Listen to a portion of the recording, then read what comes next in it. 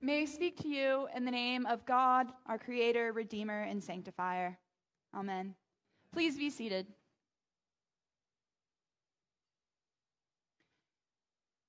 Last week, we had a blast celebrating the end of the Easter season and the day of Pentecost. It was a grand day. Of course, I love all the days where we use and wear the red vestments. It was joyous with our 2 baptisms, a packed church, delicious food, and so many cakes. It was just really great to be together as the body of believers and celebrate the power of the Holy Spirit. The same Holy Spirit that empowers us to move and be the church. And George reminded us last week of the fear and the awe that we should have of the Holy Spirit, because it is so powerful. Where it will take us, we don't know. It's God we're dealing with after all. And in the Episcopal Church, sometimes we forget to, or maybe we're a little hesitant to talk about the Spirit. Perhaps it is because maybe we are afraid of the Spirit's power. And I was in a class in seminary where we looked at our own liturgy. We looked in the Book of Common Prayer and at the services that we do on Sundays, and we looked how many times we talked about God the Father, God the Son, and then how many times we talked about God the Spirit.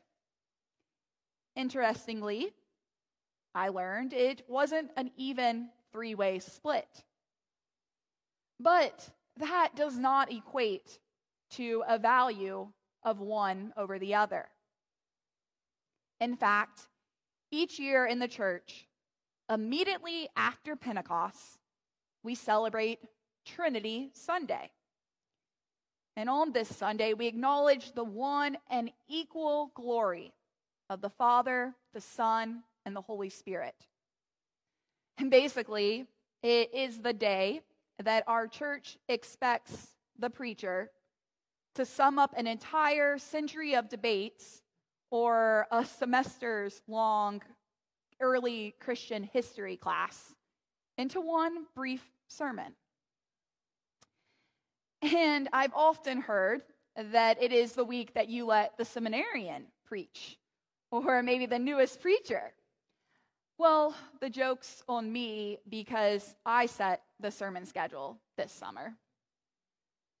And as George alluded to in his June Lantern article, if you've gotten a chance to read it, I will try not to bore you with the Cappadocian Fathers, the bonus points if you know who they are, nor will I bore you with a history lesson, I hope. But I do think it is good that we dedicate one day of our church calendar to acknowledge and truly celebrate that we worship God 3 in 1.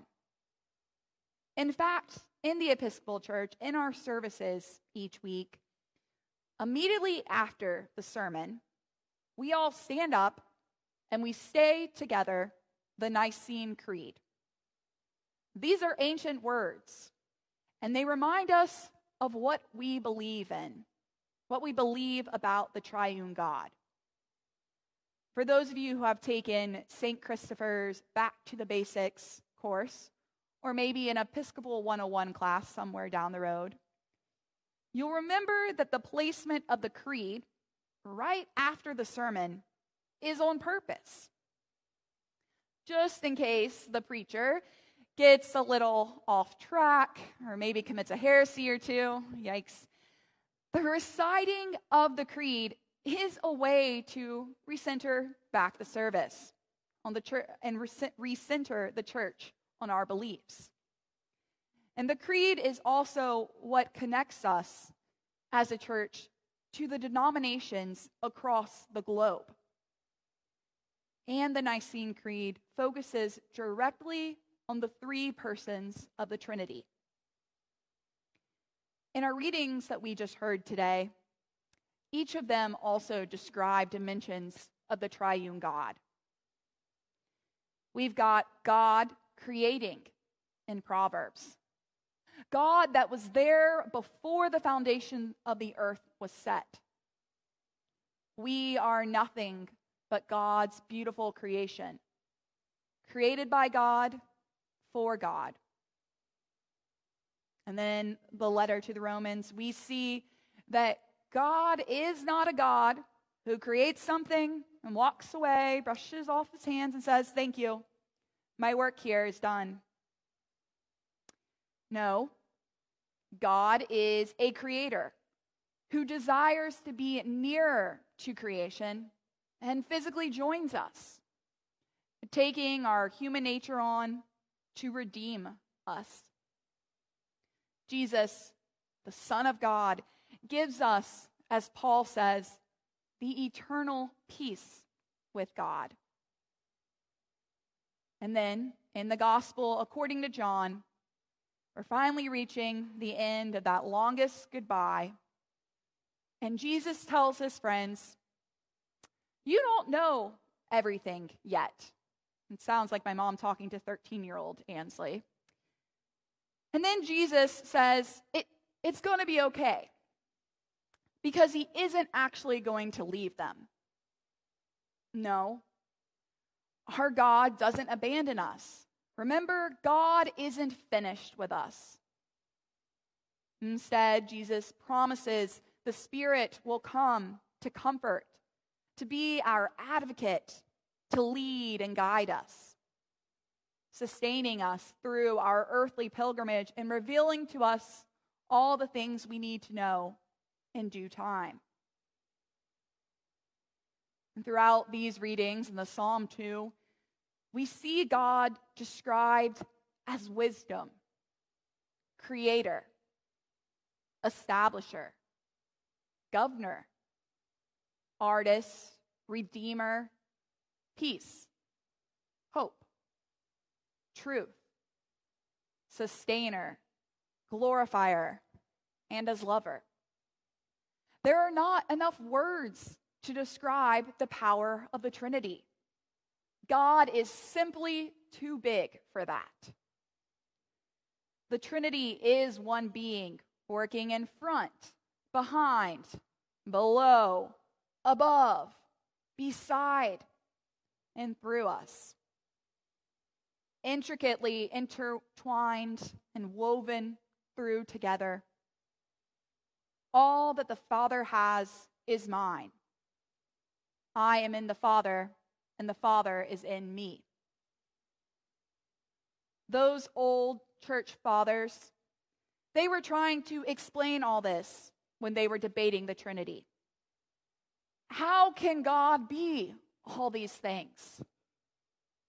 You see, our human mind thinks that we know something when we can reasonably explain or justify it. I think back to all those math proofs I did in 8th grade geometry, those that were used to explain why something is the way it is. And as a person who loves knowing things and the exactness, preciseness of it all, I do love the desire to know God in this way. However, this is only one way of knowing. Recently, I came across another good explanation of the differences or the degrees of knowing. And the article likened it to one of you asking me, "Hey, Ansley, do you know the Jonas Brothers?" And I say, "Of course, they're my favorite band." And then you say, "Oh, will you let them know I can't meet them for dinner next week?" Like, I know them. We're looking for the deeper knowledge of God. And we find that in our own lived experiences. As Episcopalians, Anglicans, we come to know the triune God in the Scriptures, like today's readings, in our traditions, the creeds that we say, and through reason, our own lived experiences. We can know God this way because the Holy Trinity is relational. God the Father, God the Son, and God the Holy Spirit, these names imply a relationship between the three. We believe in a relational God, relational between the members of the Trinity, and relational with us too. Think back to all those words used in just our scripture readings this morning. All the words that were used to describe the power and the actions of God. And when I think about them, they kind of remind me of dance steps. Most of you may know by now that I'm a dancer. And while you might look and see me moving my arm like this, or swinging my leg like this, that, oh, Ansley's just dancing or being weird. But in fact, those movements I just did, they have names. My arm is doing a port de bras from 5th to 2nd. And my foot, if I were on ground, is doing a shuffle. It's a tap step. It's actually 2 steps together. And in fact, choreography, the dance that we do, is just when we put all these individual steps together. And even while I was dancing alone, as it seemed, I'm not. I'm never dancing alone. Instead, it's always a relationship. A relationship as I push down with the floor and rise up on my toes. Or a relationship between the air as I swipe through it, moving my arm to 2nd and disperse the air particles. Dance, you see, is all about relationship. A give and a take, a constant flow between the dancer and the space or people around them. This might sound very familiar to those of you who attended our women's retreat back in April, because we talked about this. We looked at the way it parallels the relational nature of the divine Trinity, the way the Trinity itself dances too. In our own experiences, we can see that there is a constant flow, the give and the take between the members of the Trinity, so that the three may truly move as one. They each share different pieces or steps of the dance that together illustrate beautiful choreography, a beautiful picture. And the best part is, we're part of this dance too. That's what happened when God took on our flesh.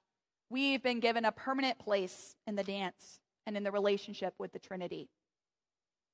And dancing with them requires vulnerability, as it might take us out of our comfort zone. Remember, we're dealing with God here. Patiently following, sometimes leading, we move with the Trinity. The gospel told us we don't have all the answers, and yet we've been given all that we need in the Trinity, in this ever-flowing relationship.